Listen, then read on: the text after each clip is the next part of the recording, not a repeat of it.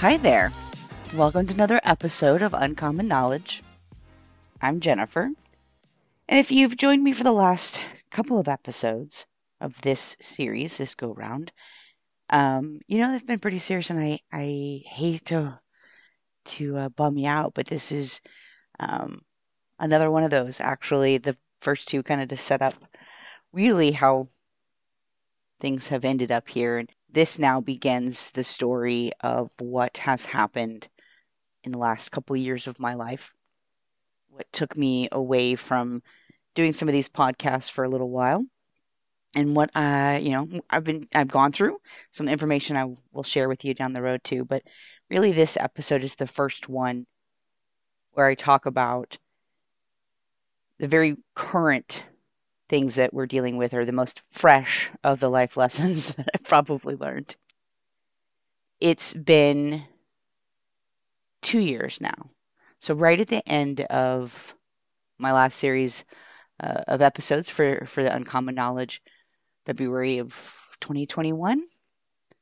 Yeah, so it's because it was March of 2021. So I'd wrapped up and I was going to take a few months off and, kind of regroup. I'd had some ideas about what I wanted to do for next episodes and other podcasts, and I was going to regroup and come back and share with you. And then March of 2021, my son is gone on vacation for a week with his dad and stepmom, and they are traveling around Texas, going to some of the famous cities within the whole country. So I live in Dallas, and that is a good bit away. That's a good distance. It's not the worst thing in the world, but when it's your child and something happens, any amount of distance is too far. It's too great. So it's just to set the scene for you. It would probably have been about a 4.5-hour drive if I was hauling it and there wasn't traffic and it was in the middle of the night kind of thing. 4.5 hours would have gotten me to him. Okay, so I am 4.5 hours away from the most important thing in my life, from the greatest thing I've ever done, and I have completely entrusted two other humans with that thing, and they're off in their adventures. And so when it's after 11 o'clock and the phone rings, and now I want to preface this by telling you, literally my phone hardly ever rings after 9 o'clock at night, and specifically because I turn it off for anybody but him. So in my life, if the phone rings anytime after 10 p.m., it's my son and something is up, okay? So there's this night, and it's a little after 11, and I answer the call already a little, not worried, but just kind of a little keyed up because he hardly ever calls. And maybe, we sometimes we text, we always text good night and love yous and that kind of stuff every night when he's gone. But sometimes he'd want to do a video call, but we'd talk about that ahead of time. So it was very, just again, when he called, it was very unusual. So when I answer the phone, I tried to sound as calm as I possibly could. And he, on the other end, all I hear is the sound of sobbing. I hear my kid absolutely sobbing. He can't even make out words. Like he can't even tell me what's wrong. That's how hard he's crying. So I, of course, immediately go to all of the worst things in my mind, right? I'm literally playing out every scenario that could possibly have happened.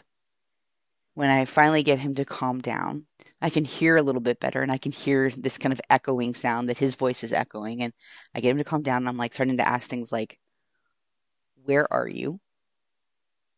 Are you okay? What's going on?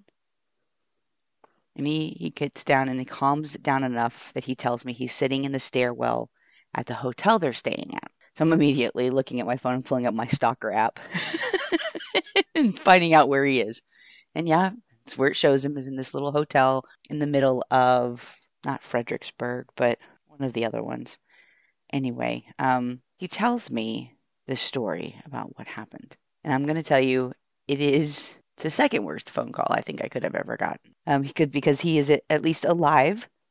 You're not fatally, mortally, or any kind of seriously injured. Like he's not bleeding out somewhere. These aren't our last moments. But he tells me a story about how he has been traveling for several days now with his father and stepmother. And the two of them, the father and stepmother, fight and quarrel and bicker, but more than just bicker, like they fight. They fight and it gets physical. And they're putting, they put hands on each other in front of him. And sadly, this is not the first time that this has happened. The first time that I found out about them being physical with each other was when my kid called me and told me that had happened. And when I picked him up 2 days later, the three of us, me, his dad, and him, had a talk because I wanted him to see. I think I talked about this in one of the episodes I did before, but about being brave. I might not have gone into as much detail as I am about to now, but he had a talk with his dad about how seeing that behavior made him feel physically unsafe, made him feel emotionally and mentally unsafe. And that was just in October, and this is now March. This phone call is happening. So just a few months have gone by, less than 6 months, because it was the end of October. It was Halloween. I am now having to field this phone call, and a very stressed out kid who has told me that they were arguing. They'd been kind of at each other all day. They'd gotten into a fight, and my ex had gone off to cool down, as he often would, just to escape and get away from the situation. And my son is stuck with his stepmother, and they go up to the hotel room that they're staying in. And as they're walking into the room, my son says that he needs to go to the bathroom, so he's going to go in to do that. She's already being kind of short with him, and she says something to the effect of like asking where his father is. And he says, I think he just needed to take a break. So my son turns to her and says, I think he just needed to take a break. Now, stepmom is hard of hearing, has a cochlear implant, has already, has some challenges in hearing what people say and already has to ask for things to be repeated. But I'm guessing that in her heightened emotional state, she didn't stop to think that she had misheard him. Now, that is in no way giving her an excuse for what she did next, because she looks at my son and tries to spank him. He's 12 and about the size of the average, I don't know, um, the grown woman. I mean, I think at 12 he was my height. So he's 12 and like, well, 5'5" at least. I'm 5'4". So I think he'd hit being as tall as me at that point. But anyway, inappropriate. She tried to spank him, and that in itself is an issue. But he sidestepped out of the way and tried to go into the bathroom, and she followed him in there, forced her way in, and shoved him full on, both hands, shoved a 12-year-old. I don't even care how old he is. He weighs probably at that point less than half of what she weighs. She's also a fucking adult, and she shoved him not once, but twice. She shoved him in the chest, full out, shoved him in this tiny hotel bathroom. Now, she right there is lucky that he didn't fall and have some other sustained injury from this, but she shoved him nonetheless. So I already, at this point, as I'm listening to my son tell me this, I am literally picturing all of the ways that I want to protect my kid. I'm literally fighting with myself internally with the rage that is building in me towards this individual. Because let me explain something. I would die for my kid. I would also, without hesitation, defend my kid. Like if it came down to my kid or somebody else's life, without hesitation, my kid's living. Without hesitation, I would give up my own life for him. So imagine the rage that I am feeling at this point, because one, I would die for that human. Two, an adult that has been entrusted with his safety is being abusive to him. Three, I am 4.5 hours away. And four, this is a known circumstance on a couple of levels because not 5 months before, I had a conversation with his father about how his father and his stepmother's physically abusive relationship was a problem that they needed to fix because it was going to start bleeding over into other things. And here it is happening. I fucking hate being right sometimes. So in this moment, everything that I am is incensed. Like I am not a bad person, and I don't have road rage, and I don't think about, I don't know, bad things happening to other people. I just don't. In that moment, yeah, all of those things are out the window because I'm going to tell you there's not a single part of me that wasn't angered to the point of contemplating all kinds of things. I'm getting worked up thinking about it now. So my son is telling me the story. So she shoves him. He forces her out of the bathroom. He finishes what he's doing. He comes out of the bathroom and he goes to leave because I don't believe that I'd want to stay either. So he goes to leave the room. She's following him out, upset. His dad is coming now from the other direction out in the hallway. She's trying to plead her case, telling his dad that that her anger in this situation is justified because he said that because my son said that his father was leaving her. Now, again, hard of hearing, angry already. My son said I think he needed to take a break. So she is already trying to justify her behaviors. Now, also trying to justify her behaviors against a 12-year-old kid. A fucking adult is trying to justify her anger behaviors, the anger that she misplaced and took out physically on my kid. My ex allows my son to go off and leave. Now, my son is a smart enough kid. He's not going to go anywhere. He literally just put some space. He went to the stairwell and he called his mother. That's what he did. Does my ex call me and tell me what happened? No. I get the phone call from our kid. I get my son calmed down enough. We're talking about it.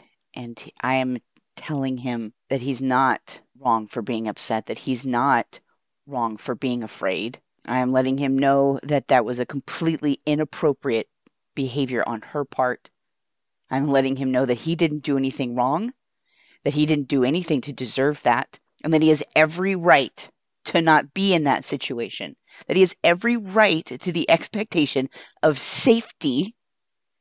I'm already calculating in my head, it's 11, now 30 by this point. So I'm telling you, 4.5 hours. I was like, well, I can be there by 4 in the morning. So I have a conversation with my son and I say, okay, I am fully prepared to do whatever it takes for you. You say the word and I will be in the car and I will be driving. My concern is you are 4.5 hours away from me. I will call your aunt, who is about an hour and a half from you, and I will have her come get you because she will. It's 11:30 at night. I'll call and wake her ass up. She won't even mind. So you tell me what it is and we'll do it. I said, because she can get you, and by the time she gets down there and back, I can be at her house. And I said, and I'll do it without a question. Now I want to tell you that everything inside me wanted to so bad. But because he's 12, I have to give him the option because at this point, he's not completely in physical imminent danger. But he loves his dad.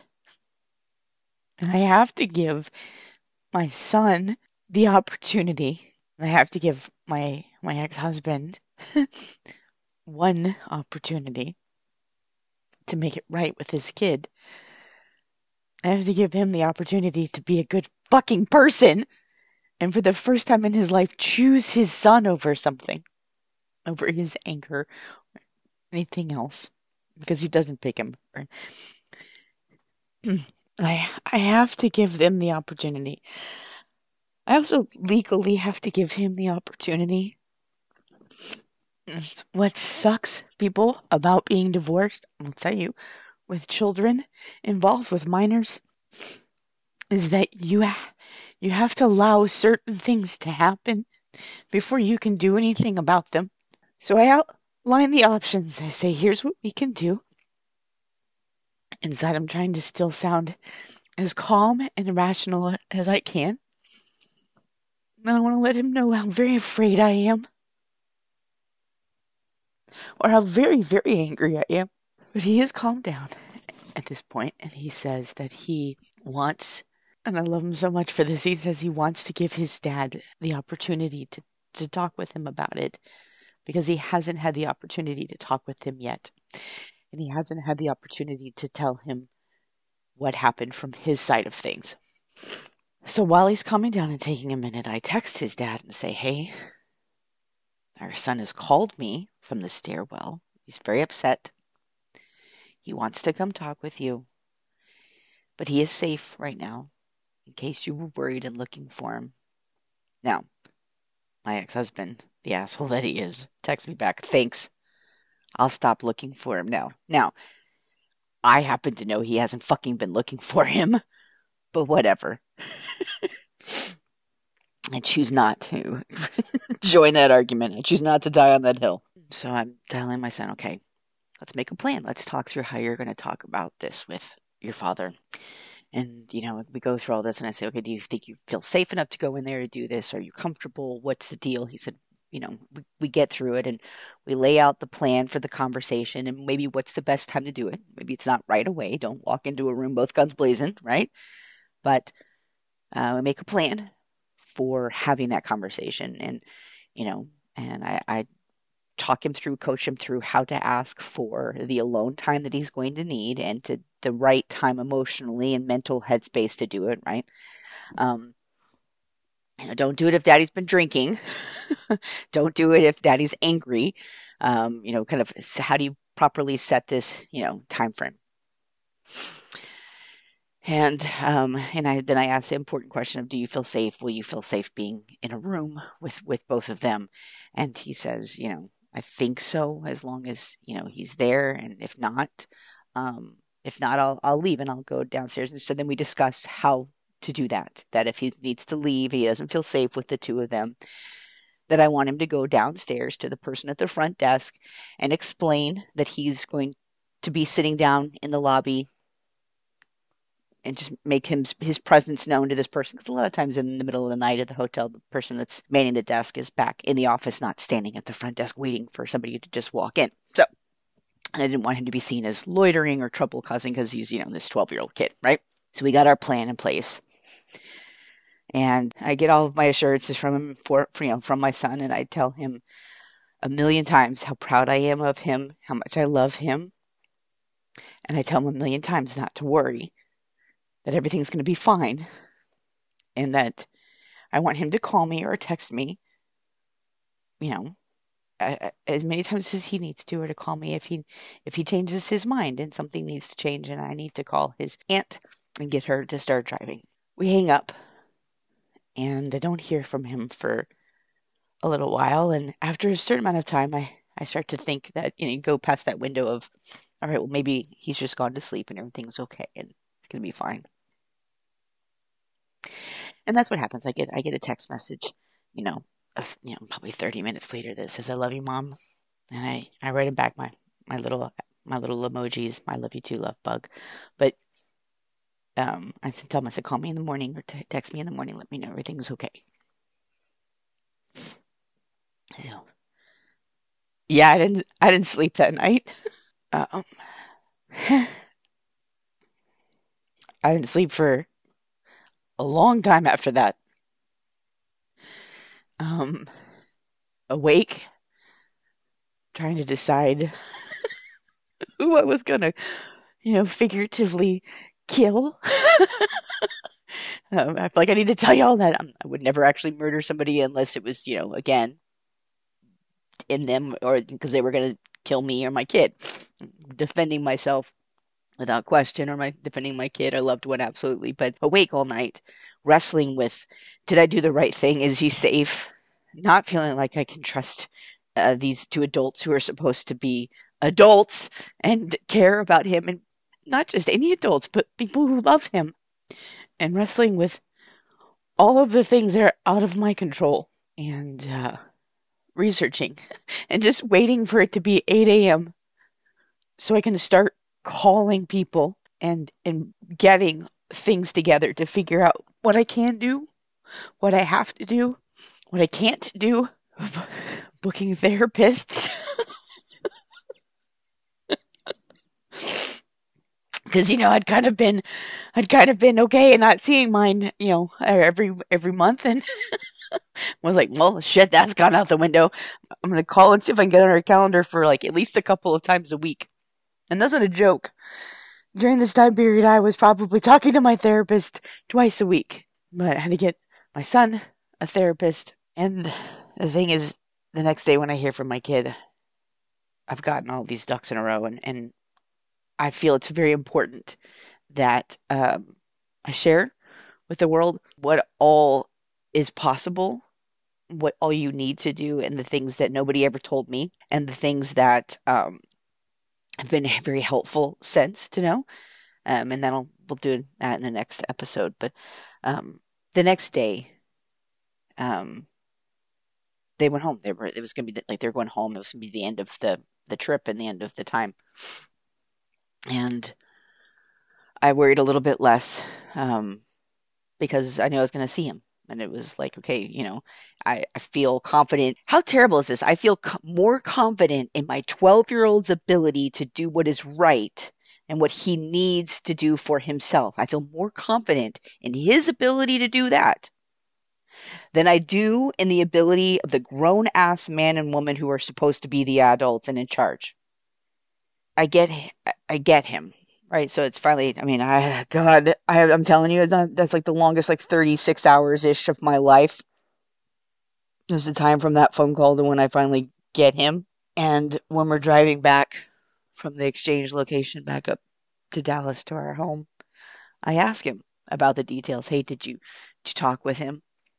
Did you get a chance to talk with your dad? He breaks my heart again, not because he was again in danger of something, but because I just watched him have his heart broken, because he tells me the story that he goes into the hotel room and he says he wants to talk and doesn't want to do it right then, but that he wants to talk about it. And his dad tells him he doesn't want to hear it. His dad tells him he doesn't care. He doesn't want to hear it. He just wants it to go away. He just wants to pretend like it didn't happen. That fucking moron said to his kid, I don't care. I don't want to hear it. I want to pretend like it didn't happen. Now, I wish to you that I could say that last phrase was as shocking as the first couple. The first couple really were astounding to me. But this is a man that always wanted things to just go away. He just wanted to pretend, because that's his MO. He's emotionally abusive. He'd go through his little cycle, and then rather than go get help, he would just want it to go away. He just wanted to be swept under the rug. So this person that I gave a decade of my life to, that I married because I didn't think I deserved any better, that I would find any better. This asshole that I didn't think I could do any better than.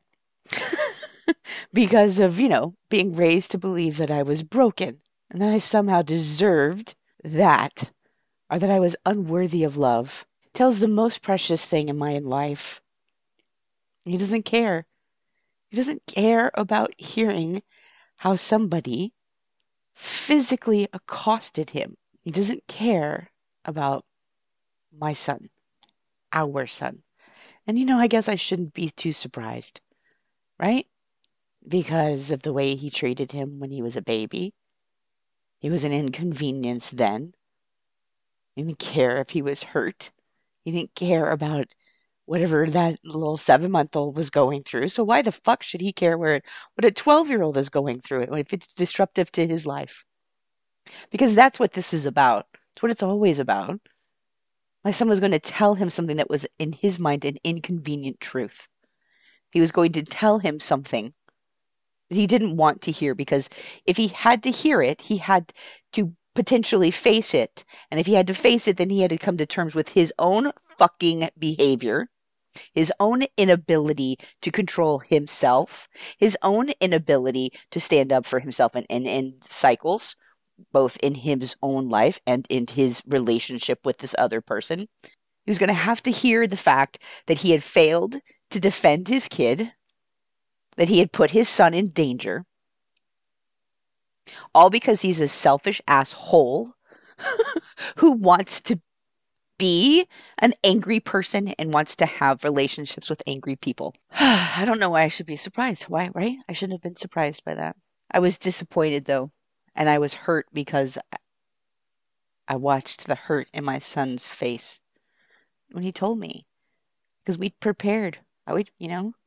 We talked about it, and God, did I want that so bad for him. I wanted him to walk back into that room in that situation and for my ex-husband to not be a douche canoe. And for the first time in his fucking life, do something about it. Do the right thing for him, for that kid I would die for. So I had to tell my son that how very, very sorry I was. But that's what he was dealing with. And I had to coach him through this, and I had to have conversations with him about, well, what do you want to do? What does this mean? Mommy's here. Mommy will support you 110%, whatever it is. And we had to make a plan. And I had to sit and listen and hear how my son had to tell me that he didn't want to see his dad anymore. They didn't want to be around that anymore. They didn't want to be. And you know what? I don't blame him. There's not a single part of me that blamed him for not wanting to be around that, because I wouldn't want to be around it. But I just watched what should have been, moving forward and doing all kinds of things, right? I had all kinds of plans, and all of that, everything that I had thought that I was going to do or wanted to do, was looking forward to, was just gone in an instant, because my number one priority at that moment became my son. Now I kid myself to think he's pretty much always my number one priority. I take care of myself because I want to be able to and need to be able to take care of him. I need to set a good example for him. So sometimes I prioritize myself or my health or whatever I'm doing. But at the end of it, like, all of it's because I love him and because he is that important and paramount in my life. But and because nothing else, I mean, ultimately would ever come above him. And this fact of, like, whatever plans I have or podcasts, or none of it was important anymore. I went to work and I took care of him, and I tried to figure this out for him. That was it. That was like the three things I had room for in my life.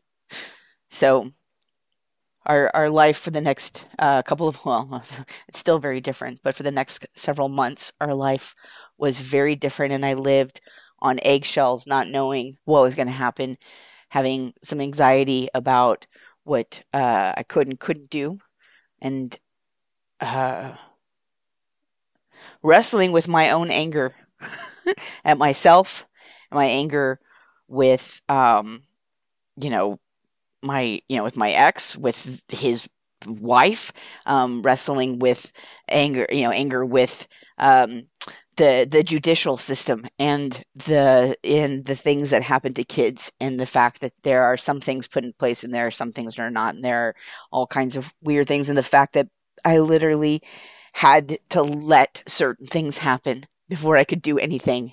That's the worst call I've ever gotten in my 40 something years. It could have been way worse, but it's still not a call that I ever want to get again. And I will tell you this, I'm talking in the next episode about all the things that you can do legally and you should do, and what you should be paying attention to, because I can tell you it's a call I'm never going to get again. And I'm going to tell you, if you're in a bad situation, I'm going to say it again. If you're in a situation where somebody is emotionally, mentally, physically abusive of you, I don't care if you're 12 or you're 44 or you're 60 or 80. It doesn't matter. I don't care how old they are. I don't care what relationship they are to you. You deserve better. You deserve to have a home where things are safe, where you are safe, where you feel that you can take a deep breath, that you can relax. It may not always be the most calm and quiet place, but you deserve a place and a life. You deserve a home, whether that be a house, apartment, whatever, with people, whoever they are. You deserve safety and security. It sucks when that doesn't come from the people who you fundamentally believe and we are told should give that to you. Your blood relations, namely your parents. But you have a right to those things, and you have every right to remove yourself from situations that are not safe mentally, physically, emotionally. You have a right to remove yourself from those situations. And if you're in the middle of those, please get help. Please remove yourself from that situation. I don't know. I'm sorry. I know it's scary, but it's way better. It's way better to remove yourself from those situations than to stay there, especially if you have children and those children are in any way in danger. If you can't do it for yourself, do it for them. So thanks for listening to yet another challenging episode. I love you. The universe loves you. You have friends and family and supporters and people out there who love you. Please take care of yourself. Until next episode, be well.